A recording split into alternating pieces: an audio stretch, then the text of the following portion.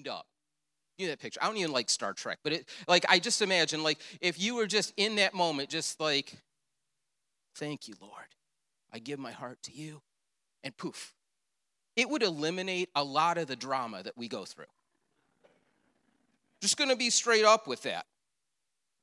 But since that's not the case, there must be a purpose in what God's doing. So check out these verses and pull a theme out of it. 1 John 4:19, we love because he first loved us. 1 John 4:7 and 8, dear friends, let us love one another, for love comes from God. Everyone who loves has been born of God and knows God. Whoever does not love does not know God, because God is love. So here we sit in chairs in a pew formation doing a church thing today, right? Pretty cool. Don't stop there. Don't stop with simply sitting with other Christians on a Sunday morning. Don't let that be the sum of your experiences with God. I was reading Pastor Rick Warren from Saddleback Church. He does an annual State of the Union address. And for whatever reason, I was just reading one day, what's going on there? And it's nothing like our church. I mean, we're like a global ministry with multiple campuses and stuff. And I mean, Rick Warren, he's like a startup, right? But he's doing good out there, I guess. But each week, he said 110 million people will attend church. That means that on any given Sunday, there are more people in God's house than will attend all the sporting events combined in America in 1 year. And what's wild is that a lot of people who sit in church have no idea why they sit in church. One of our core leadership principles from our church is know your why. Know your why. If we're going to go in a direction, we want to be able to articulate the why, back it up. We want to be able to look at every single thing and say, we're not going to do it just because we've always done it. We're going to do what's effective and what bears fruit. We look at the why. So when some people are asked why they go to church, when Saddleback, they looked into this, some people said they went out of tradition. Some people said they went out of habit. And other people said they went out of guilt. None of us attend for those reasons. This is a different church, so it's okay. You're fine. Take a breath. In Ephesians 2, verses 18 and 19, God is very specific in his why. For through him, Jesus, we have access by one Spirit to the Father. Now, therefore, you are no longer strangers and foreigners, but fellow citizens with the saints, and you are members of the household of God. In other words, this isn't just a house, it's a home. It isn't just a house, it's a home. If there's one word that I want to impress upon you today, it is family.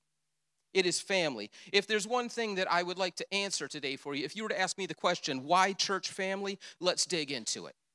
One of the important things that family does for us is that family teaches us. They teach us. You think of all the things that your family had taught you.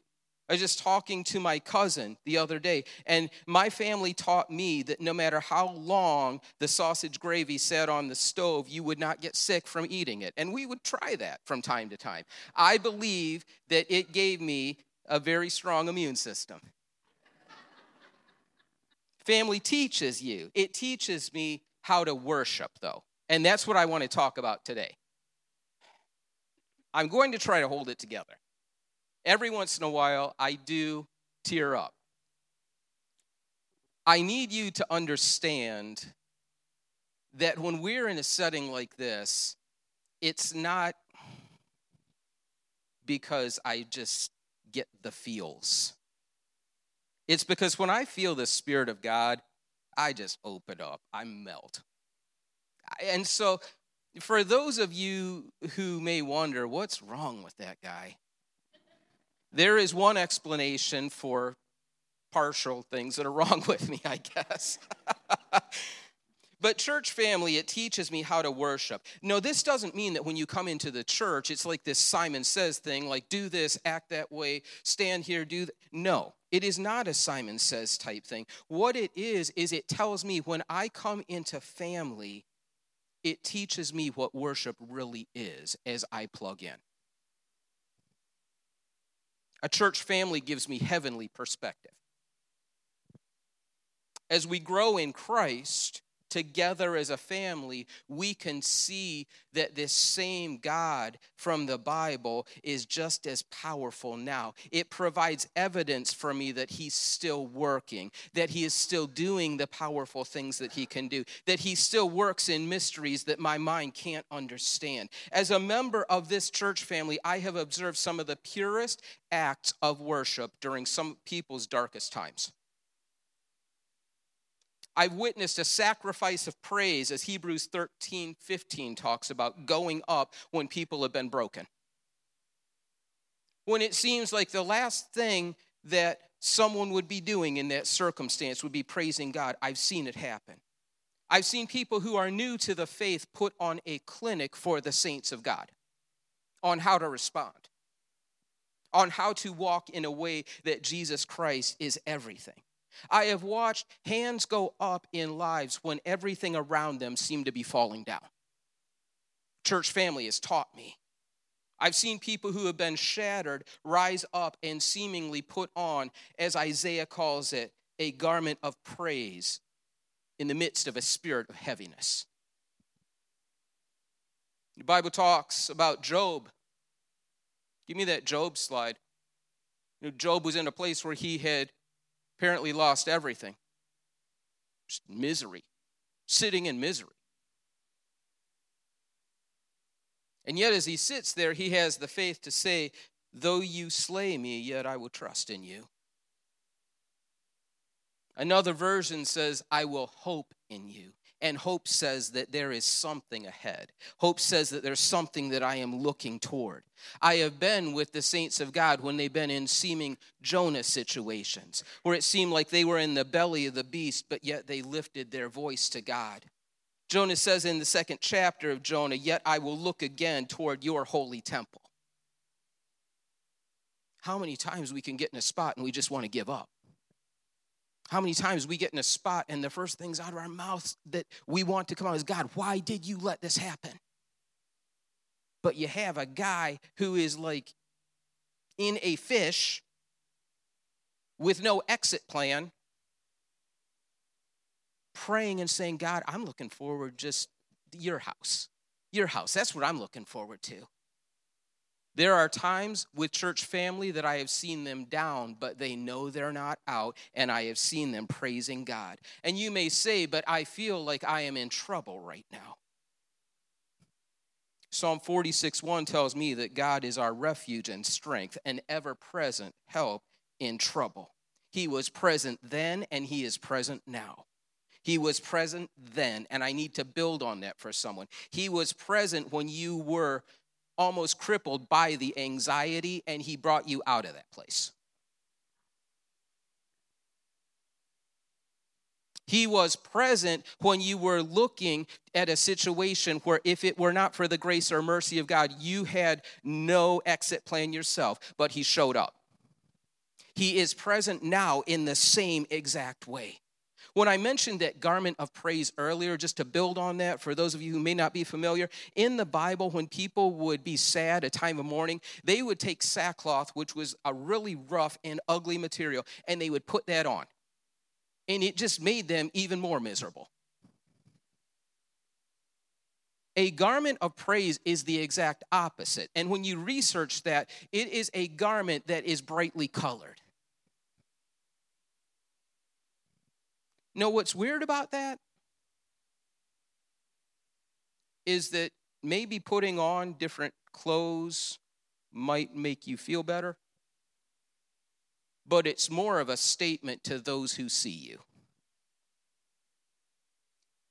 That they say, I know they're going through something, but they're putting on an advertisement right now that God's got this. I know that they are in the middle of something, but they're telling me that they walk with one who has this, and they're wearing a garment of praise. Not just get through it, but one of praise that I'm going to lift you up, God, in this moment. A beautiful way to describe worship, maybe Theology 101 this morning, is simply building your life around God.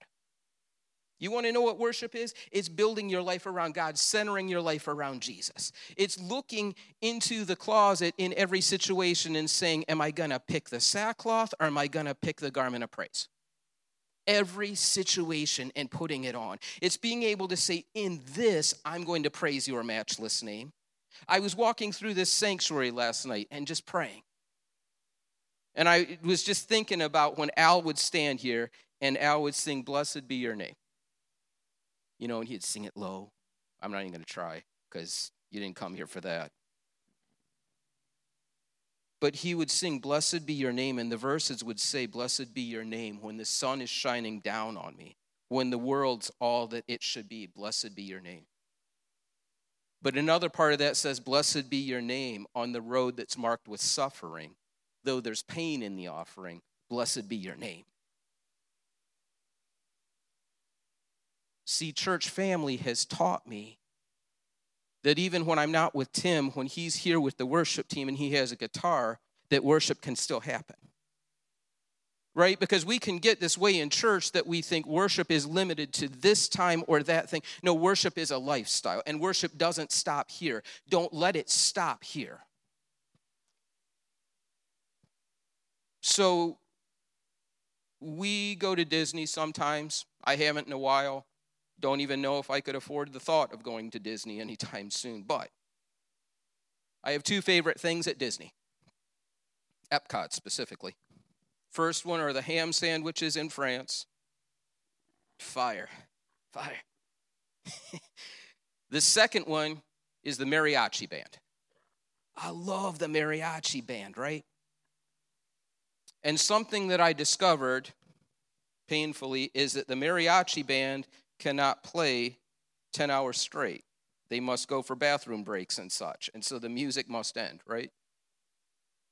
But here's what's weird. Even when the mariachi band stops playing, I still know that I'm at Disney. You know, I'm still at Disney. Still the happiest place on earth. I want God to remind me that even when I don't hear the music playing, that I remember where I am. That I remember who I'm walking with. That I know that I walk in blessing and I walk in his protection. And in this heart that I have that just old school, you know, this song that I sing, the world didn't give it and the world can't take it away. I want that to be kicking in my heart when everything else seems to be silent around me. I want to be in a situation where the setting doesn't pick my song.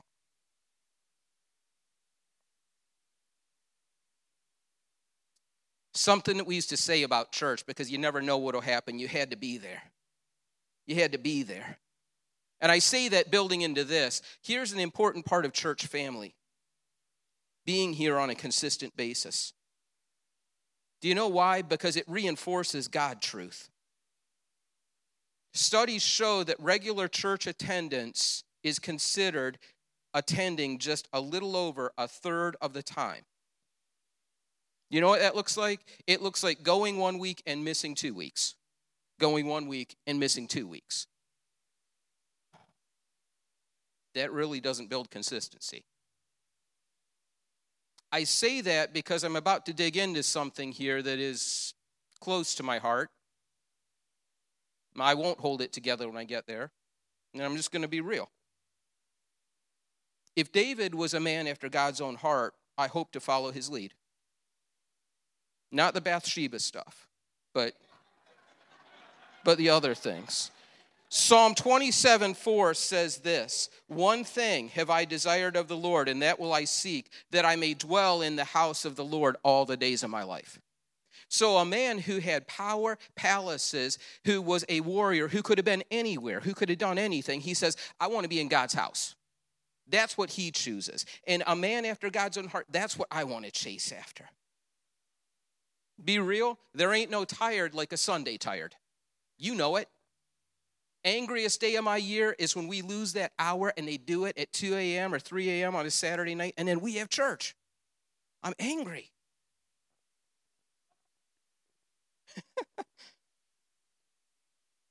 But here's the truth when it comes to the consistency. You want to know the why? It's because God didn't put you on this earth to live a self-centered life. So as I'm thinking of church family, here's what pops in my mind. Pops into my mind is Barbara Henderson.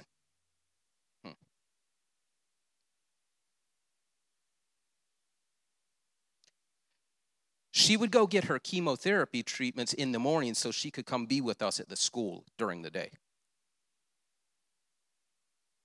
Because it was a calling and she was sowing into us.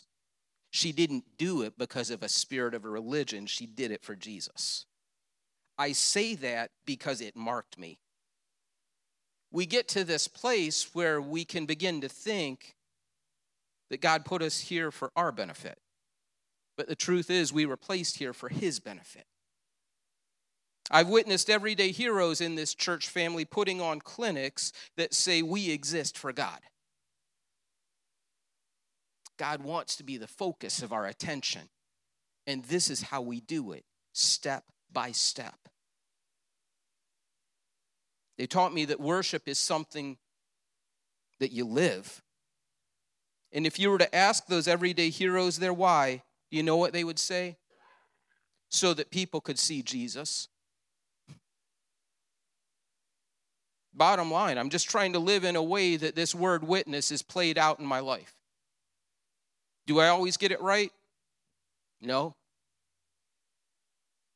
Is there a swing and a miss sometimes? Yeah. But am I walking in a way that I know I am directing my life toward Jesus?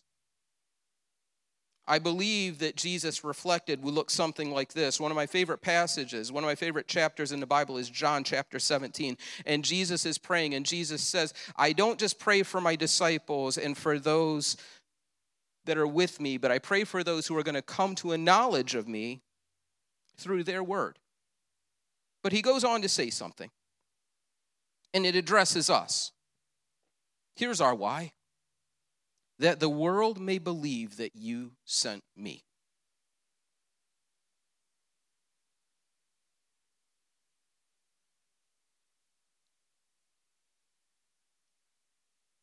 That's a weight, but that's a privilege.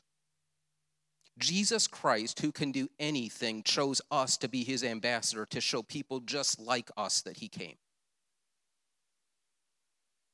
I don't say it lightly. And what's on my heart won't end at noon.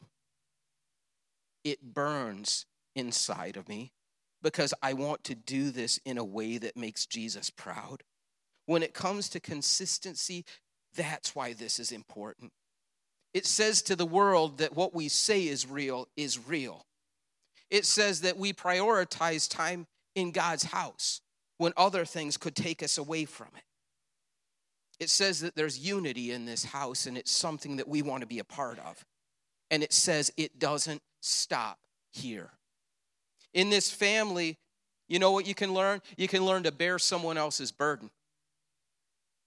And through humility, you can learn to let other people bear your burdens, just like Galatians 6:2 says. And what's beautiful is when we do this right, it doesn't feel exclusive, but it feels magnetic. Doesn't feel exclusive like this is some club that people are like, what's going on? But it feels like a family that when people walk through that back door, they feel it right away. That's my prayer as a pastor. We're a Pentecostal church. I say that unashamedly. Pentecostal churches can get all about the beginning of Acts chapter 2. And it's powerful. But you know what's every bit as powerful? Verses 46 and 47 of Acts chapter 2. They continued daily with one accord in the temple. And breaking bread from house to house, they ate their food with gladness and simplicity of heart. That'd be the Rolling Stones. It's my ringtone. Praising God and having favor with all the people, and the Lord added to the church daily those that were being saved. He added daily.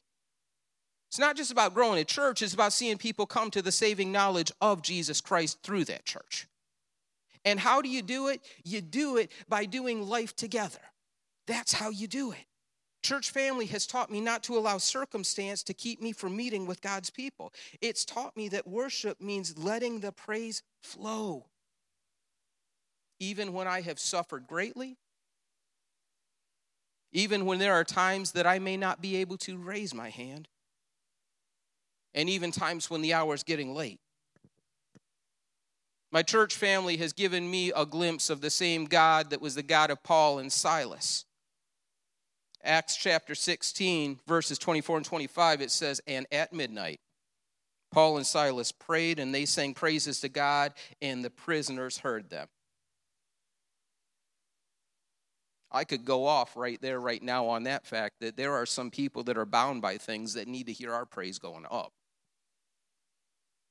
There are some people who need to see some imperfect people raising their voice to Jesus Christ because it gives them hope of things that can happen. It says in verse 26, "And suddenly there was a great earthquake, so that the foundations of the prison were shaken, and immediately all the doors were open, and everyone's bands were loosed." Everyone's bands were loosed because Paul and Silas chose to praise. It's not just about us. I'll tell you what my church family's taught me.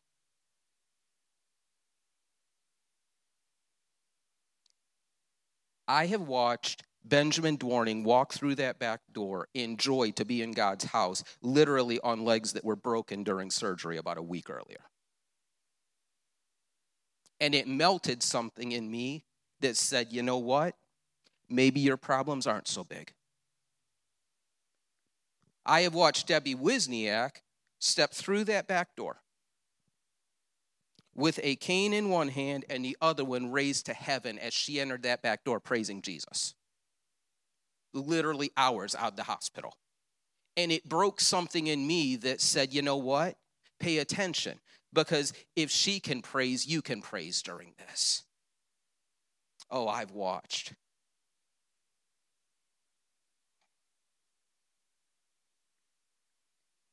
Here's one. Give me my slide, Diggs.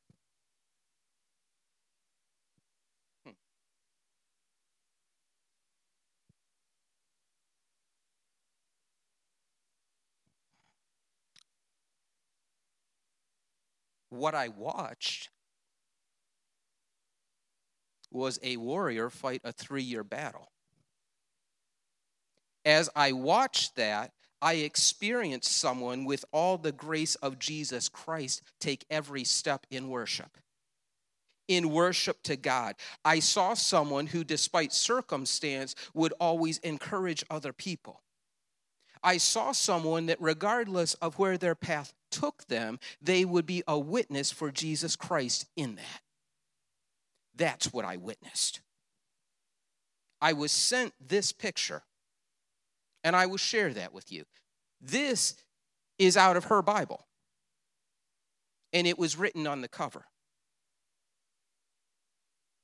The people who turn out the best are the people who make the best out of the way things turn out.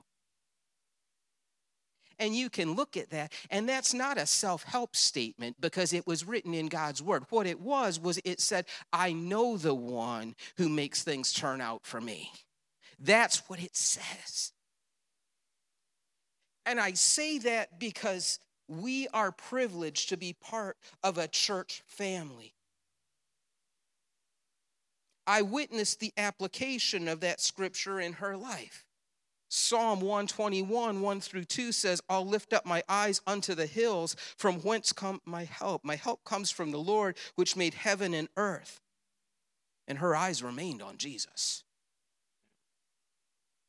Psalm 63, 7 says this, because you have been my help, therefore in the shadow of your wings I will rejoice. And see, as church family,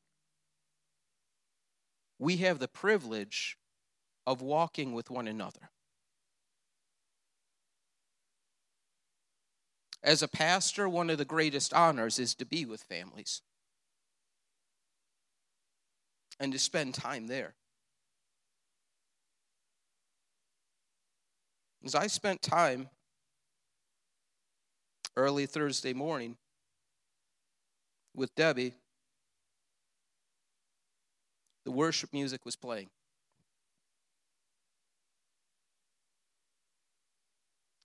And there's a song by Hillsong. It says, I don't know how you'll make a way, but I know you will.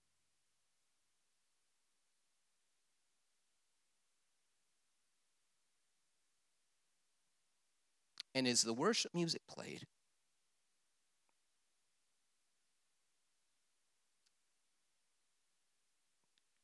one of my heroes, someone who loves Dina and I like our own kids, stepped into the arms of Jesus Christ. I say that because even at the end, she taught me one more lesson as church family, and that's that the worship doesn't stop here. It doesn't stop here. In a few minutes, we're going to be celebrating with people who are going to be baptized. It's an act of worship. Something we celebrate together as family. But here's a question for you.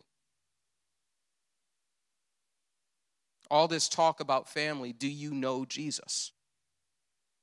Do you know him? See, you can get people in a church setting that can say, I'm a good person, but do you know Jesus? You can get people that can say, but my entire family's attended this church for years, but do you know Jesus? Just because Joanne Meredith knew Jesus Christ does not mean that I know Jesus Christ unless I accept him into my heart. My question is, are you a part of the family? Are you a part of the family? Because just how we were talking before, John 6:44, no one can come to me unless the Father who sent me draws him. And I will raise him up on the last day. And so I ask you in this moment, do you feel Jesus saying today's the day? Do you sense him saying, put it down? Put it down. Quit complicating things. Come walk with me.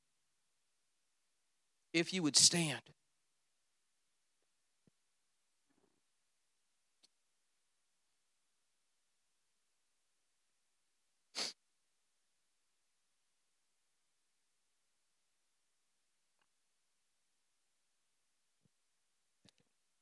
I would just like to pray. If you are here and you have never asked Jesus to come into your heart, if you are here and you don't have that assurance, you have a relationship with Christ, I would invite you, before the baptisms go on, to come down and let's pray. If you bow your heads, we'll pray. Father, right now in this moment, I pray that you would impress upon us the importance of family. It doesn't happen by accident here, God. It is a purposeful thing. And Father, I thank you for all those who have gone before us that have taught us things. I thank you for everyone in this congregation that shows me who you are in a different way. And Father, I thank you that this is family. Old school used to call each other brother and sister because we are, God. And I thank you. I thank you for what you're doing. In the name of Jesus, amen.